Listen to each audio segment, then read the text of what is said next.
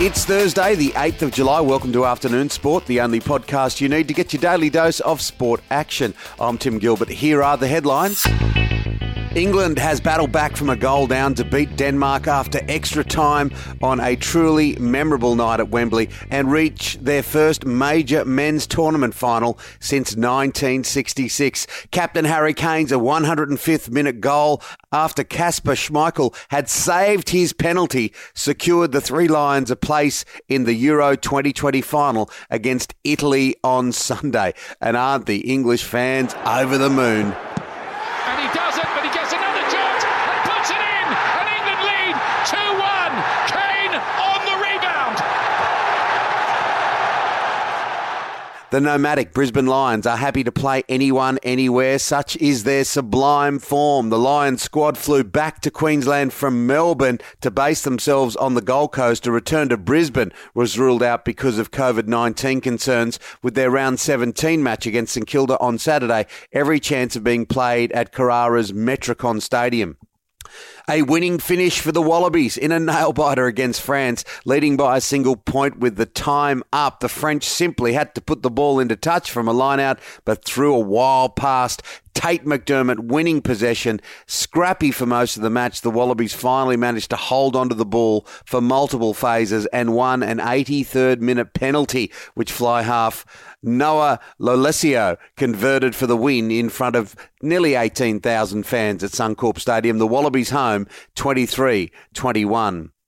The Gold Coast Titans have added two-time premiership winner Isaac Liu to their ranks for the 2022 NRL season. He will bring a veteran presence, of course, to a youthful forward pack, which proved to be a key reason for Titans coach signing him. And we have found out where Origin 3 will be played because of COVID problems in Sydney. It is Bluecastle. Yep. Origin 3 will be played in Newcastle next Wednesday as the Blues go for the clean sweep.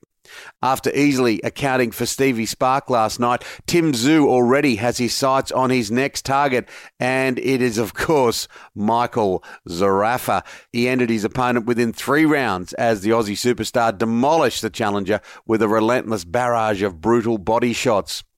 Roger Federer has crashed out of Wimbledon in the quarterfinals at the hands of Poland's Hubert Hurkacz and potentially bringing down the curtain on the Swiss legend's All-England club career.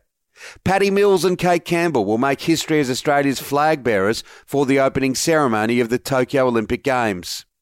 Belgium's Wout van Aert claimed a fine solo win on stage 11 of the Tour de France, winning by 1 minute and 14 seconds.